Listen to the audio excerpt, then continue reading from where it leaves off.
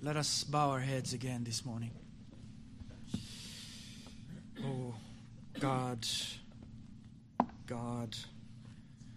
all majestic as you are, we know not how the Spirit moves, convicting men of sin, revealing Jesus through the Word, creating faith in Him. And it is that Spirit, and now we call upon, pleading as beggars to open our eyes as we open this Word this morning, as we come face to face with Jesus Christ and His demands, righteous demands, and testing and shifting. Open our eyes, we pray. Open our hearts, open our ears to hear this morning your call. May you be, Lord, with my mouth, meditation of my heart, to be acceptable and pleasing to you, and work for your glory. In Jesus' precious name. Amen. It may be true, friend, that there are two sides to every question. Just as it is also true that there are two sides to a sheet of fly paper. And it makes a big difference to the fly which sides he chooses. One side sticks, the other side doesn't.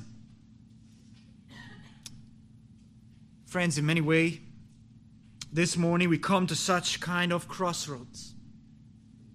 We must decide whether we turn away to the world or we stick to Jesus Christ. And whether we stick around with Jesus Christ or not depends all from the priorities we have in our hearts, in our mind, in our worldview.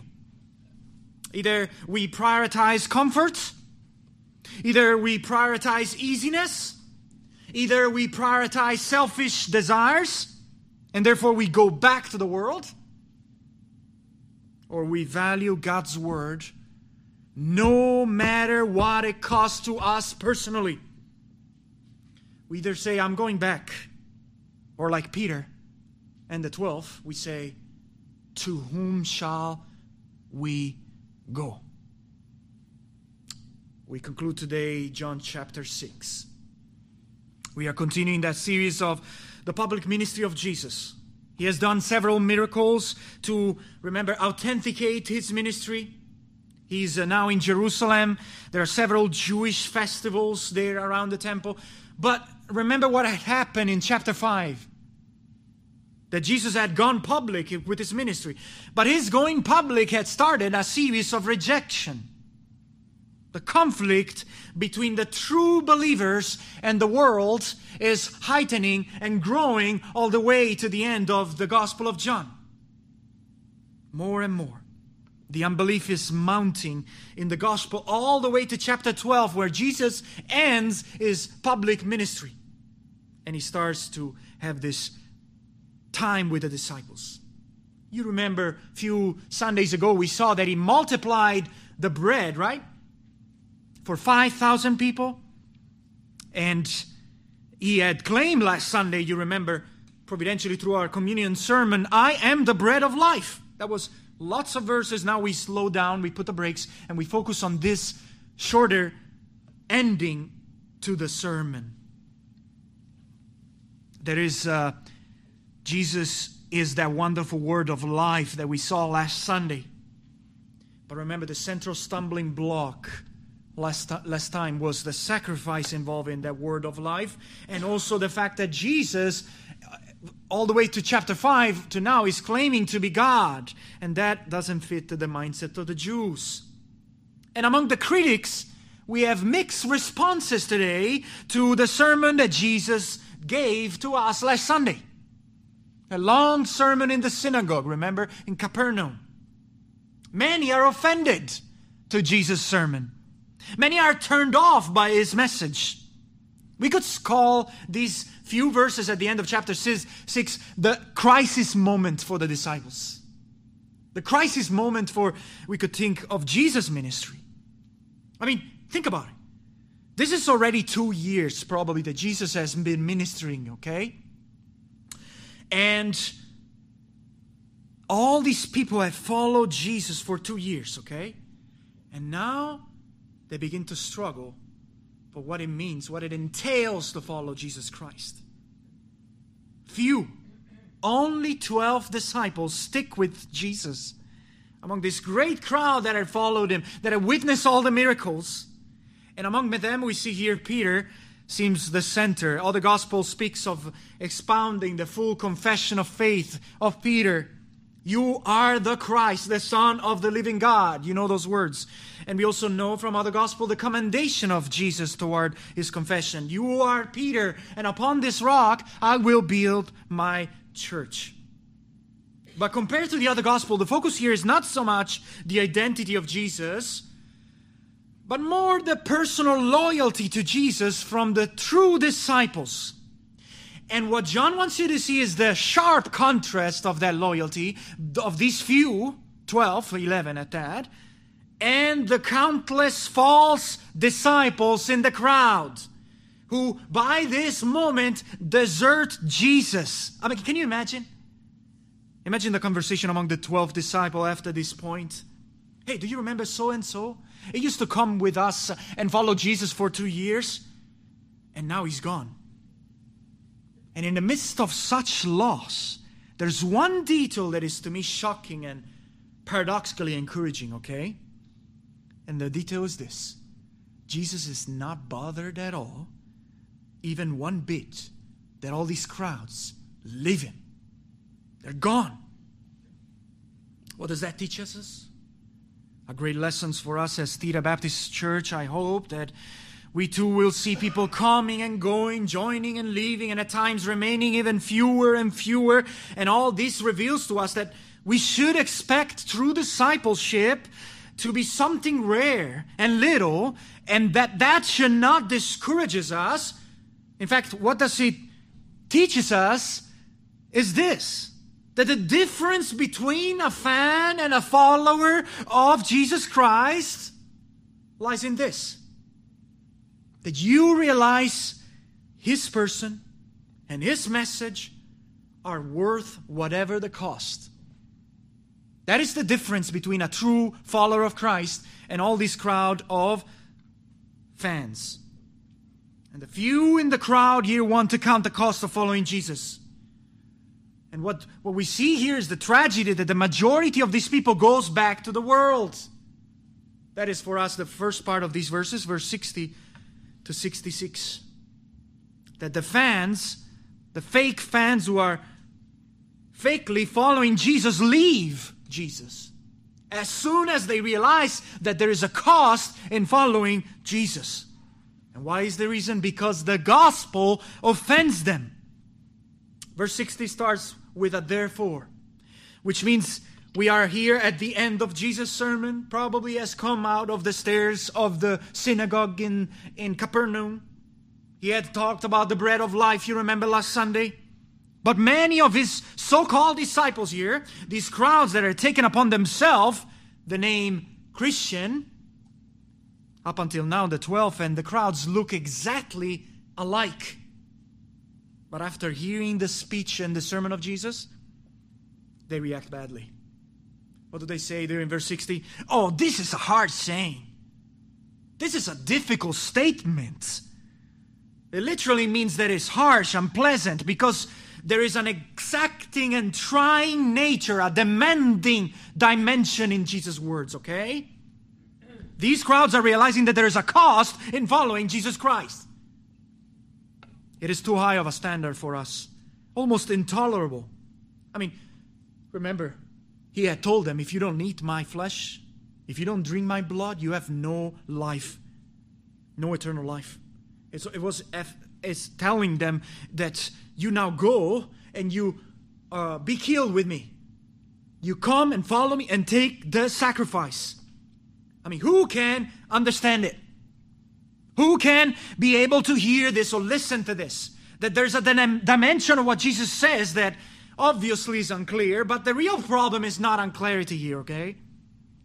The real problem is this: Jesus' words are hard to accept. They're unpopular. They are unpopular. The demand of following Jesus is too hard to bear. Who can accept what Jesus just said to us? Who can be expected to listen to such stuff? And it doesn't mean just understanding what Jesus has meant, which was already hard, okay?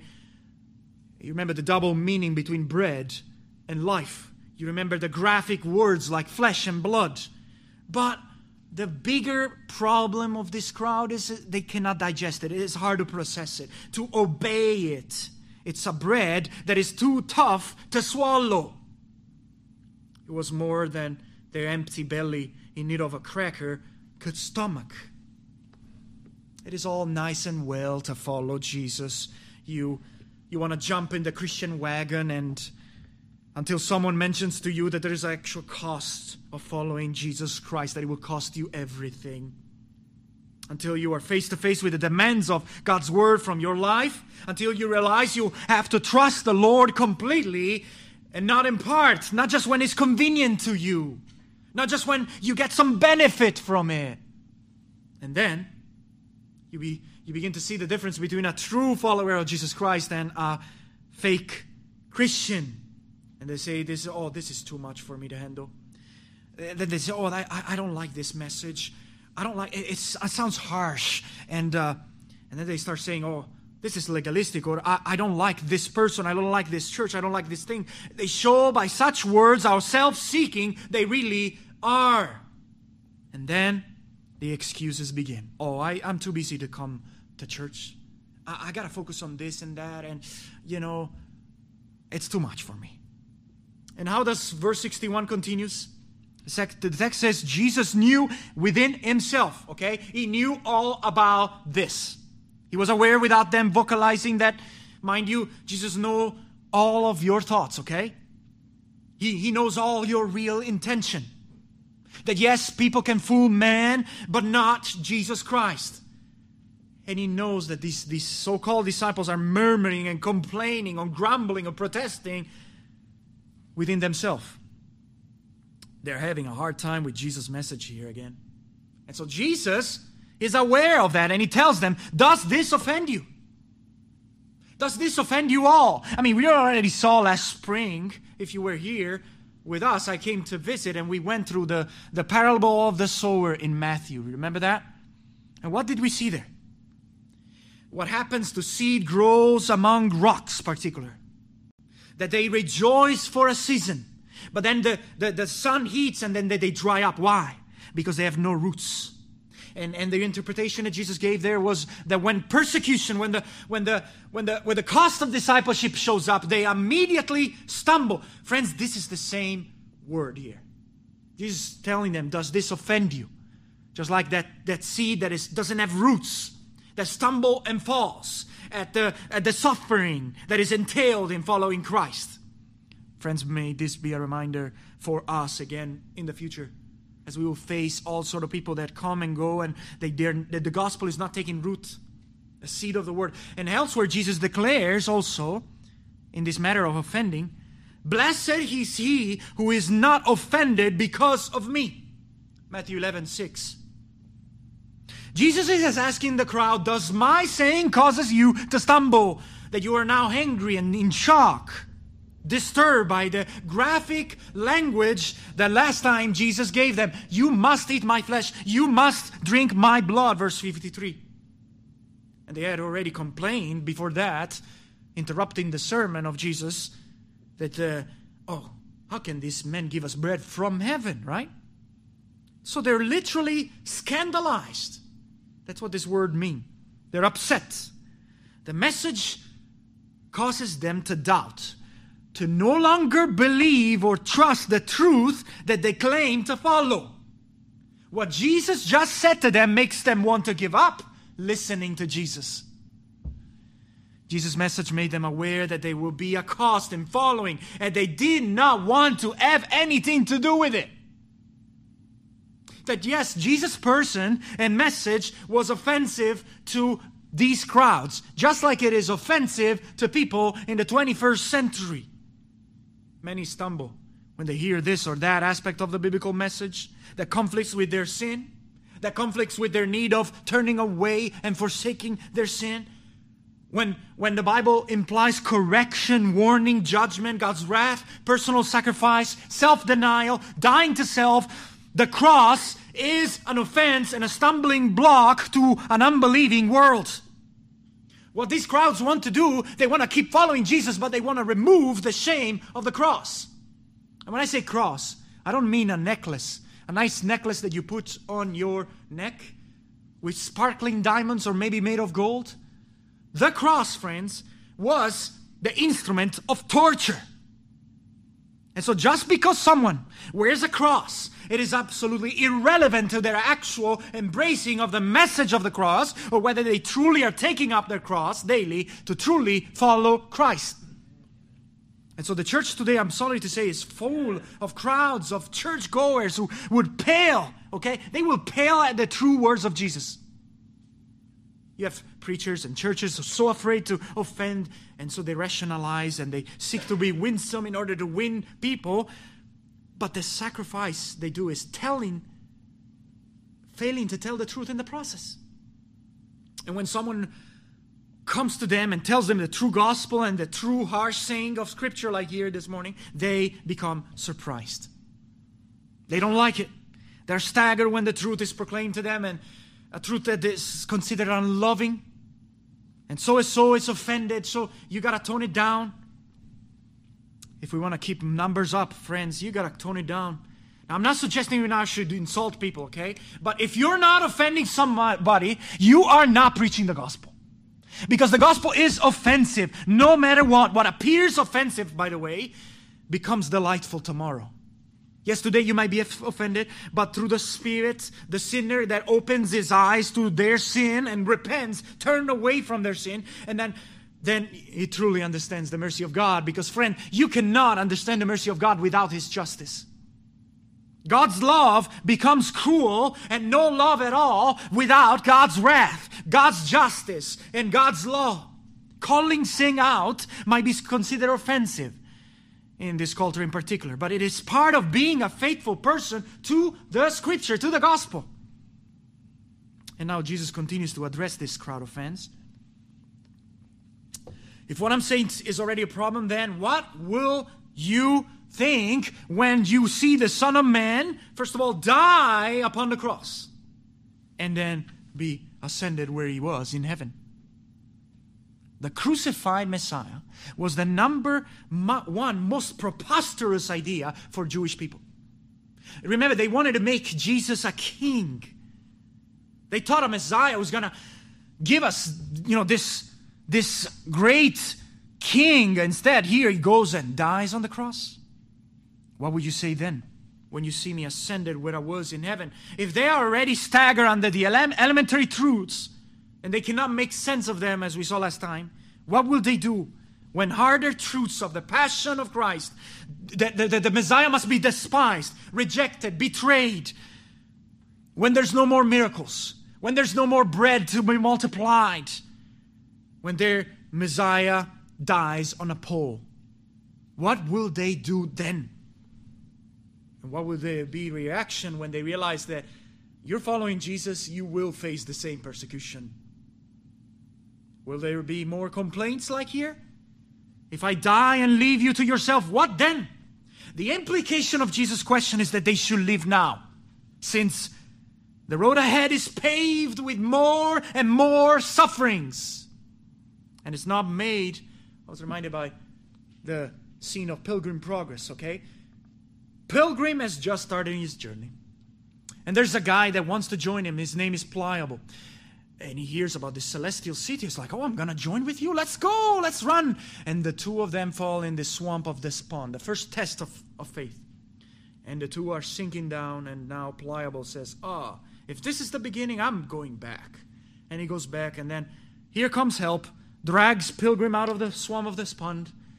And he tells him, it was good that Pliable went back. It's like, what? Is it good that he went back to the city of destruction. And he says, this journey is not made for the double-minded. It's not made for the wishy-washy. In other words, it is not a bad thing for a pliable person to go back to the world, because this journey that leads to heaven is paved with suffering. See, these words must be interpreted as if Jesus is almost offering them an excuse they were looking for to just leave. In verse 66, the crowds now lose patience to that. There's no more free food to satisfy our hunger. Let's get out of here and find some other teachers, okay? From that time on, verse 66 says, from that moment, which means as a direct result of the words of Jesus, and for the rest of the gospel, after 2 years of claiming to be followers of Christ, many, if not the entirety of his proclaimed disciples, went back. They left him. Imagine that. Here stands Jesus, and all these crowds is just turning their back, and they're just going back to the world. The so-called Christians, so they were supposed to appear until this very point. But as we saw last time, they are not actually the chosen one. The election that we spoke about last time, they're proving that by the fact that they went back, they turned back, they quit following Jesus. They had promised initially to leave everything behind to follow Jesus, but now they're going back. They're going back to what they left behind, the world. They're just backsliders. They return to their old, unbelieving bodies and former lifestyle, void of any true Christianity. They walked no more with Jesus. They no longer goes about to follow or accompany. They don't want to have anything to do with Jesus now. That word from Jesus was enough for them. So they deserted him. They say, bye-bye, Jesus, I'm going. I don't want to have anything to do with you. Because you see, to walk with someone is to be associated with them. And you know that if you're associated with this guy, you're going to face a lot of attacks. And they don't want to have anything to do with that. They don't want to be near with the real Jesus. No more of this harsh message to our itchy ears. Friends, this is a startling change in the gospel. I was reminded of Spurgeon, who was at the height of his popularity, and there was this... He was preaching in this huge building and full of people, and somebody comes in and falsely starts shouting, "Oh, there's a fire in the room!" And so everyone leaves, and one climbing on top of each other, they panic, and people die. And the next day, the newspaper come, they maligned Spurgeon, they told all sort of things of him, and yeah, it was a thing that really brought him to a testing. But the point is this, as Billy Sunday once said, the backslider likes the preaching that wouldn't hit the side of a house, while the real disciple is delighted when the truth brings him to his knees. Allow me for a moment to preach to myself here, okay? What happens here appears at all effects in our North America mindset as a ministry failure. People are leaving church in droves. They reject the Jesus they once professed. I mean, this might be the nightmare to many pastors here in the U.S., I'm sure. Instead, let it be a lesson for all of us. I mean, I know groups of people in the past left this church for various reasons, just like here in our text. But friends, just because they call themselves Christians at one time in their life, it did not mean they actually were real, genuine, converted Christians who demonstrated to be true followers. How do they demonstrate to be true followers? By counting the cost of following Christ. Like the crowds here, where they were just fans, okay? It was nice and easy for them to believe in Jesus when it was culturally acceptable to come to church and you actually get a social badge. It's convenient.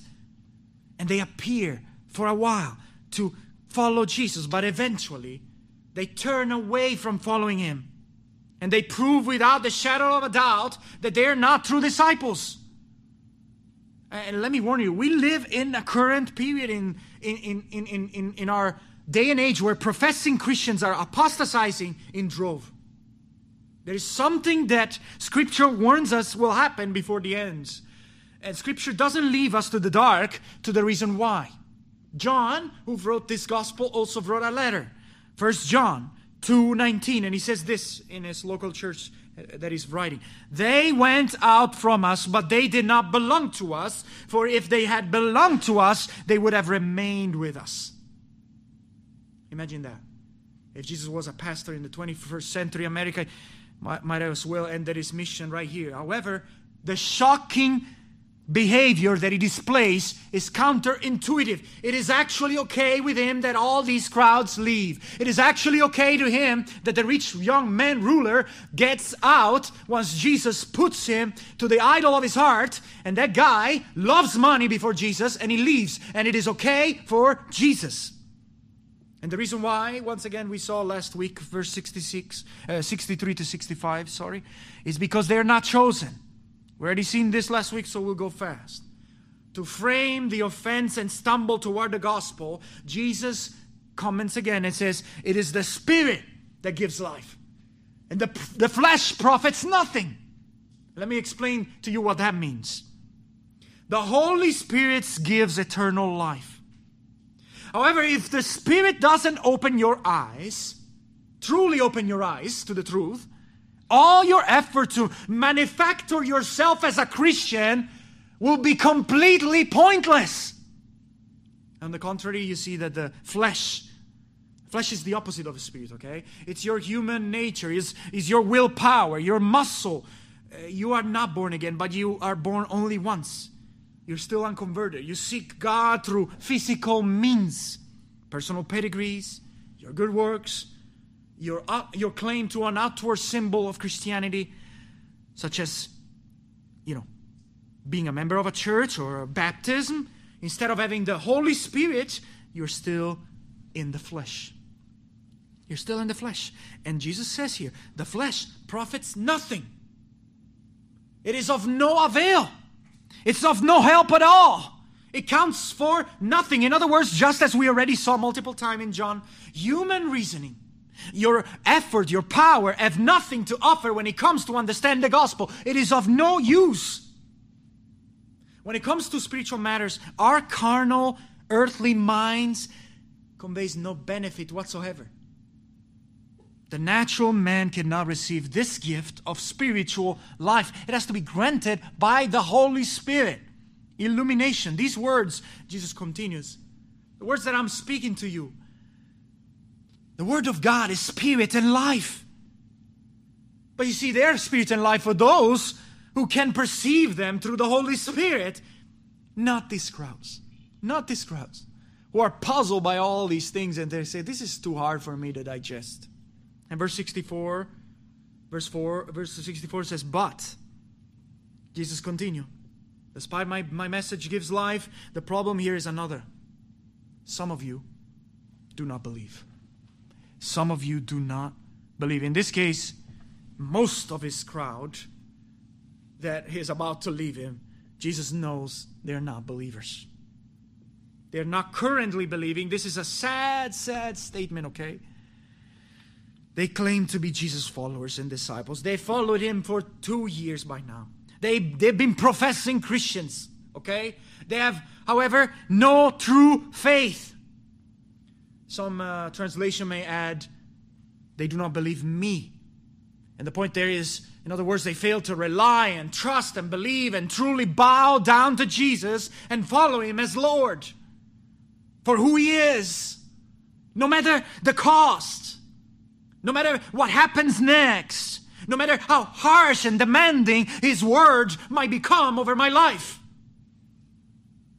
What they're doing actually is they're resisting obeying the word of God, and they're refusing to have any part on this hard saying of Christ. They were unwilling to risk themselves with Jesus at this level of sacrifice. And John explains the reason again. That Jesus knew from the beginning those who did not believe. He's like a prophet. But more than a prophet, by virtue of his divine nature, he foresees what will happen next. He knows the end from the beginning. Not only those who do not believe, but those who will betray him. And this is referring, as next verses will say, to Judas Iscariot. And what that tells you is that it's not just the fake fans in the crowd, but even down to the nitty-gritty of the 12 who join until the end, who will have the supper with Christ. We have a conspirator. We have a deceiver, a turncoat, a backstabber who is not a believer. That's how deep it gets. In verse 65, Jesus says, "Therefore I have said, no one can come to me unless it is granted to him by the Father." He repeats again what we said last time in connection to why they cannot embrace the message of Jesus. They are not among the true elect, the true sheep of Christ. No one can come to me unless it is granted, permitted, and allowed by the Heavenly Father. Yes, the call might go out to them. The preaching may go out to them, the miracle may go out to them, but they are not among the few really chosen, so they simply cannot believe because it has not been granted to them by the will of the Father.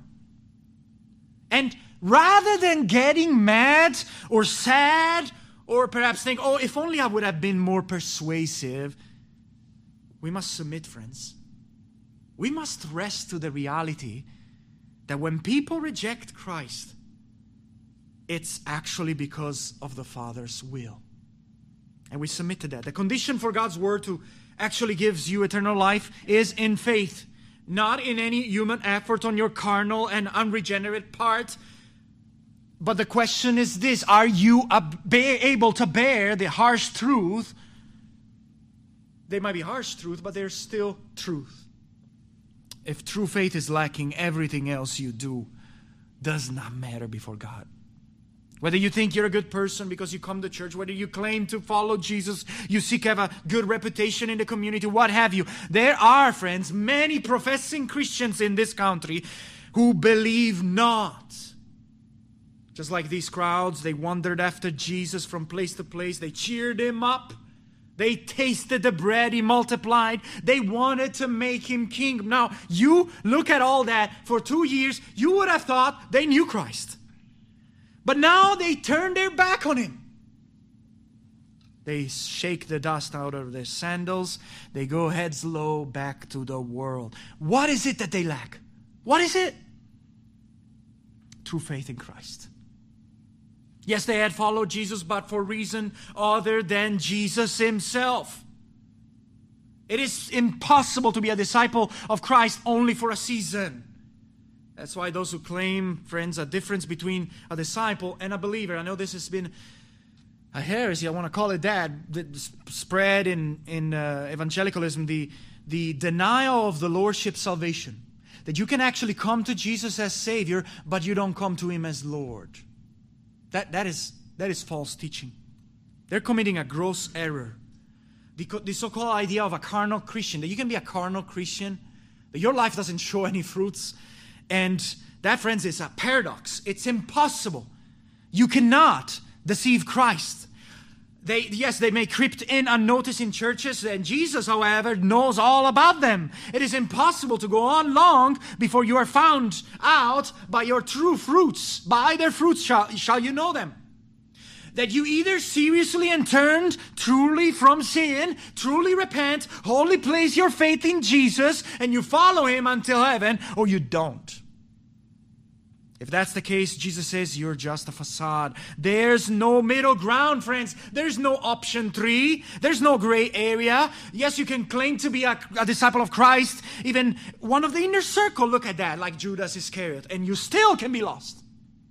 You still can have no true faith. But let's now move from this first part.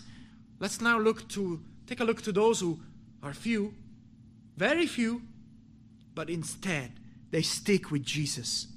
They don't go back to the world. What do? They follow forward with Christ. That is the beauty of our text. Verse 67 to the end of our text, the end of chapter 6. And what we see there is that true followers, here's the difference, they stay. They stay with Jesus. Why? Because they realize who Jesus is, and mostly they realize His life-giving word. How life-giving the Word of God is. And this is a beautiful confession of Peter right there, verse 67. But before we get there, notice again chiefly the reaction of Jesus. He doesn't say he has lost the crowd, okay? That is a big sting to his reputation, you could think, right? He says, oh, he doesn't go there and says, whoa, wait, hold on, everyone. Let me explain what I meant. Please don't go. Can I call you later and plead with you to come back? I'm sorry if I offended you. Oh, we gotta do something. Maybe I can adjust my message. I know that my membership dropped, and with the membership, my donations will drop. No, he's unlike all of our evangelical entourage today. He does none of that. And that, friends, is screaming at you that Jesus' response shows that he does not care he lost the crowd. Why he doesn't care? Because he's not looking for fans. He's looking for true followers. Because his true sheep hear his voice and follow him. So if they don't do that, they're simply not part of the flock. They are goats, not true sheep of the Lord.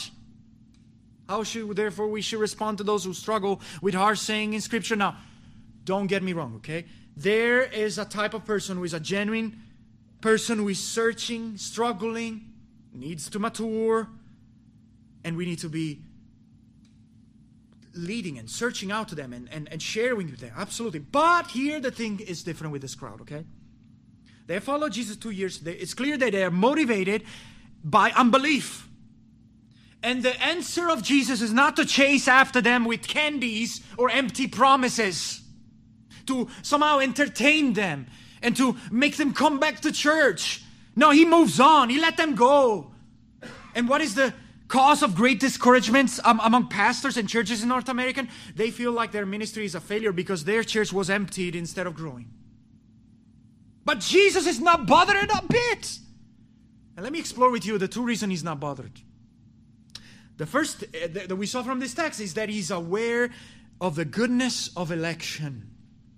And the second thing that he's aware is that he's seeing things through the perspective of the kingdom of God, the true kingdom of God. The first thing is that he meditates on election. And for us, meditating on election can become a comfort, okay? When you feel alone in the narrow path, and just as Jesus is not discouraged or surprised from the rejection, it's because he knows the heart of all people. So me and you should rest in the fact that God knows best. But also the second dimension here, which is a reality check for us, is that big numbers don't equate true kingdom impact. That dismantles right there the idolatry of evangelicalism today. You think you got a big church, oh, I'm doing great kingdom impact. I'm telling you, in the kingdom of God, there might be people who have like a small group and something, and they might do more kingdom impact than these packed churches. And we must therefore focus on the quality, not on the quality and quantity. Let me quote to you what Martin Lloyd-Jones said once. He said, before God can fill a church, he has to empty it first. And the greatest example of this quote is, when I was at Master Seminary, I was listening to the lecture of Steve Lawson. He was essentially recollecting to us his first years of ministry. He was in a Baptist church, and he was preaching about regeneration week after week. And it's like these people were nominal Christians started to get out of church, and to the point that finally they kicked him out. Lawson got kicked out. But again, before God can fill a church, he has to empty it. And that is the lesson for us, that it's not what it looks like. Okay, it's not what it looks like. Let's continue. Not only Jesus is not bothered by the massive dropout of these crowds. I mean, he lost almost all his disciples here, okay? But he doubles down. He doubles down. He turns toward the 12 that are left in embarrassment right now. They're remaining there and standing, and he's telling them, think seriously if you want to continue with me. He says to them, do you also want to go away? You don't want to leave. The question here implies some uncertainty about their response. Focus is not whether they will leave, but whether they ought to leave at this point. And this, obviously, from the Savior expects a negative answer. That's why some of your translation may say, don't you? Do you? Do you want to go away? Do you? It's a test. We already saw this test throughout the gospel, didn't we? That there is a big reality check now. It's time for the disciple to be tested in their loyalty. to Jesus. What about you? You would too desire to leave me? This is your chance to leave me, okay? Notice first how Jesus doesn't need me and you. And notice also how Jesus is resolute, determined to accomplish His sacrificial mission without any adjustment to fit our expectations. It ultimately means that He will be rejected. It ultimately means that He will be flogged. It ultimately means that your Savior will die on the cross for your sin. Regardless, even what the closest people do around Him. And later, in fact, we know that when Jesus is arrested, the 12 will leave Him. That tells you even true believers, okay, are weak believers at best. They will even at times fail to keep their word. But here, at least for now, the disciples, in complete and sharp contrast with the crowds, here's their response. And their response shows a very different world of priorities in the true believers. Simon Peters, he's the spokesman. He breaks the silence on behalf of the 12, and he confesses with these marvelous, famous words.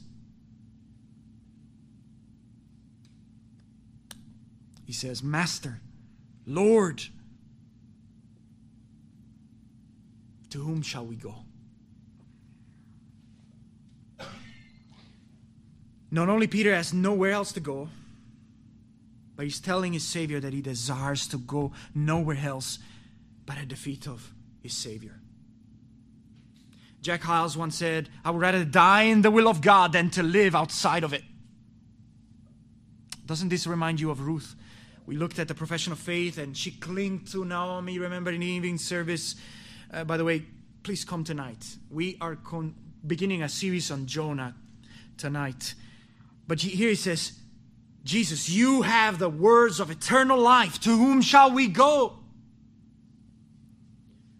Then now this is significant. Now the crowds of fake followers, what did they look for? They looked for miracles. They looked for signs and bread. They looked for a king to kick out the Romans. But here you have Peter. Here you have the 11. And they're looking for what? The Word of God. They're looking for Jesus as a person. And they desire to fellowship above all with Jesus, even at the cost of their own life, even at the cost of their sacrifice. No matter the cost of following Him, that's what they desire. The true, lasting words that are leading them to eternal life.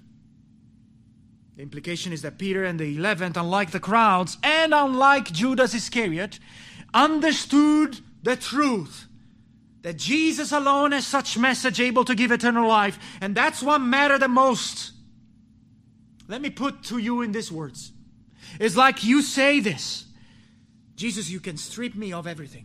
You can take away my hobbies. You can take away my interests. You can take away my car. You can take away my money. You can take my house away, my job, my spouse, my children, my entire family, my friends. You can put me to jail. You can lead me to a black future. And even, yes, you can take my own life. But I still have your word and Jesus is mine. I got nowhere else to go from the feet of Jesus. I don't want to go anywhere else but His words. Nor I desire to go anywhere else than Christ and His word. The key ingredient of a true disciple is not only that you claim to believe in Jesus. Otherwise, everyone in North America will be a Christian. And if you believe that, you are living in La La Land, not in the reality of where we are. The key here is that you continue to follow even when the bar becomes high. That's because you have truly counted the cost of following Christ and you are willing to take it all in. And yes, a true disciple may wander at times. But friends, a true disciple will not turn from following Jesus altogether. Can you say the same thing and actually mean the words that Peter says in this text? The difference between true and fake Christianity, friends, is in this confession of Peter. That the Bible and Jesus gave me true life. And I stick to that word. I stick to Jesus Christ with all my affections, with all my desires. And I actually obey that word. that if a person claims to follow Jesus but goes everywhere else to seek life except to Jesus and His Word, he has not truly internalized the confession of Peter that we see here. That no matter even if you claim outward allegiance to Christ, you don't have that. But it continues that confession. Verse 69. Also, we have come to believe and know that you are the Christ. There's another deep reason that I cannot leave.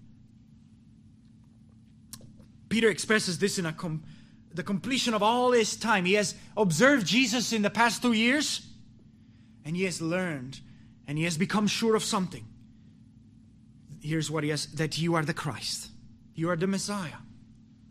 You are the Son of the living God. Now, some of your translation may say the Holy One of God, and that is because some of the older manuscripts, they use that, but note that the other gospel says the Son of the living God, and so both of them might have been in that conversation.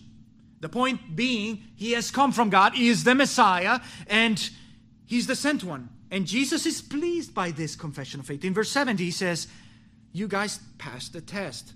He says, did I not choose you? It's like you are a father and your son does something good, and you says, that's my boy, right there. And the focus again is that Jesus picked the disciples. It wasn't the other way around that they chose Jesus. The emphasis again is election. He chose the 12. So the response of Jesus shows that He affirms their genuine profession of faith. Their heart is in the right place. At least the 11, the second part of verse 70 clarifies that even among the 11, there's the 12th one, Judas, is not the case. But again, here you see what true assurance of faith looks like. Here you see what does it mean to actually know for sure that you are saved. The first thing you see is the Word of God. That all of your assurance is in the Word of life, in the promises of God, but also in the evidence of God's grace in your life. That now your world of priority has been completely shifted. And the Holy Spirit testified with your spirit that you are children of God. Yes, at times you may face doubt. Yes, at times you may feel guilt and fear. Sometimes even your sin can eat away your assurance. You think about Peter later on. He will betray the Savior, okay? We could even fear to be forsaken, just like Peter. Shaken. Everyone leaves his master. But he clings to the Savior. He has nowhere else to go. Realizes Jesus changed his life. Yeah, there's nowhere else I want to go. And therefore he trusts in Jesus and His promise and His Word. Because he has come to know and believe the truth. Therefore he has assurance that God chose him. So friends, let this be an aid to you as a struggling believer in your various level of confidence. But however, there's the warning of the ending of our text. The pretension of Judas Iscariot. And we must speak of this. That Jesus doesn't end I chose you, the 12, yet one of you is a devil. Yes, Jesus chose Judas Iscariot too. But for a whole different purpose than the others. And the purpose, friends, is damnation. Is reprobation. That even among the elect, there's still a reprobate. Just like between Esau and Jacob. And as a reprobate, as a devil, as it described here, it's a very bad one at that. That is described as the devil or a devil. That figuratively behind Judas' action is Satan. Satan is at work here. That Judas come from the evil one. That's what Jesus is saying. And just like Satan, Judas is a false accuser. Testifying falsely about Jesus, and one who helps himself, we see other parts of the gospel, from the offering plate. One who bypasses God's word to selfishly gain something for himself to the point of betraying the Savior for 30 pieces of silver. Nicole Rishi said this, it's hard to tell who has your back from who has it long enough to just stab you on your back. Okay? That's the reality of Judas Iscariot. Startling thing, however, I want to notice. Jesus knows all these things about Judas Iscariot. And yet he allows him for 3 years to be his disciple. Judas Iscariot, just like the 11th, he heard sermons from Jesus. Jesus washed the feet of Judas Iscariot, knowing that he was a devil. He had him dip his bread at the table. And despite he knows one day he will betray him, he allows him to be in the inner circle. Now, this doesn't mean that now we should allow as a church a lying thief under our watch, but there is a lesson for us at times. To be careful as much as possible or not. I feel like destroying the wheat because of the tares. That Jesus, who has the ultimate knowledge that we ourselves don't have, allows this ultimately for a different purpose. Even evil in the church, even extremely wicked people dressed as sheep, they cause damage. And I'm telling you, this doesn't undermine that they will give an account to God for their wicked schemes, okay? Jesus will later declare this about Judas Iscariot. It would have been better for that man if he would not have been born at all. And remember and ponder the end of Judas Iscariot's life. How does he die? He hangs himself. And his body smashes with little pieces in the process. That's where betraying the Savior leads. But it is significant nevertheless. They can still serve under the sovereignty of God to accomplish a good plan, the death of Christ.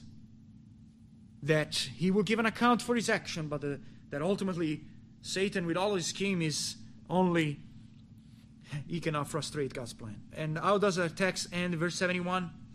Now John, remember, writes this gospel at the end of the story. He knows that Jesus will die. He knows what will happen.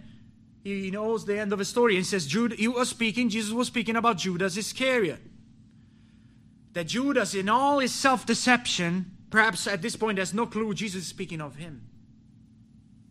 Later, at the Last Supper, he undeniably knows. I mean, at that time, he already took the money in, and he's about to do what he's supposed to.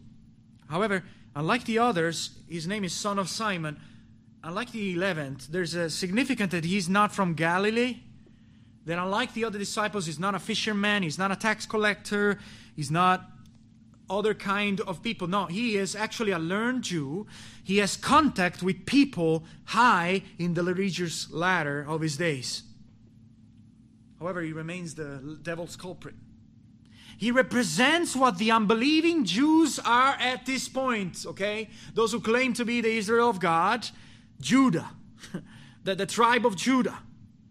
Man, they sold their Savior for 30 pieces of silver. They sold the Messiah. Especially the religious leaders of Jesus' day who will betray him. Have you ever played that game, Mafia? And then with the cards, and you find out who is actually the murderer. This is the moment here. This is the first time that Judas appears in the Gospel of John. He's already identified for what he is, the betrayer of Jesus. And it points to us to the fact again, in the overall context of this, okay, that it's not just the crowds.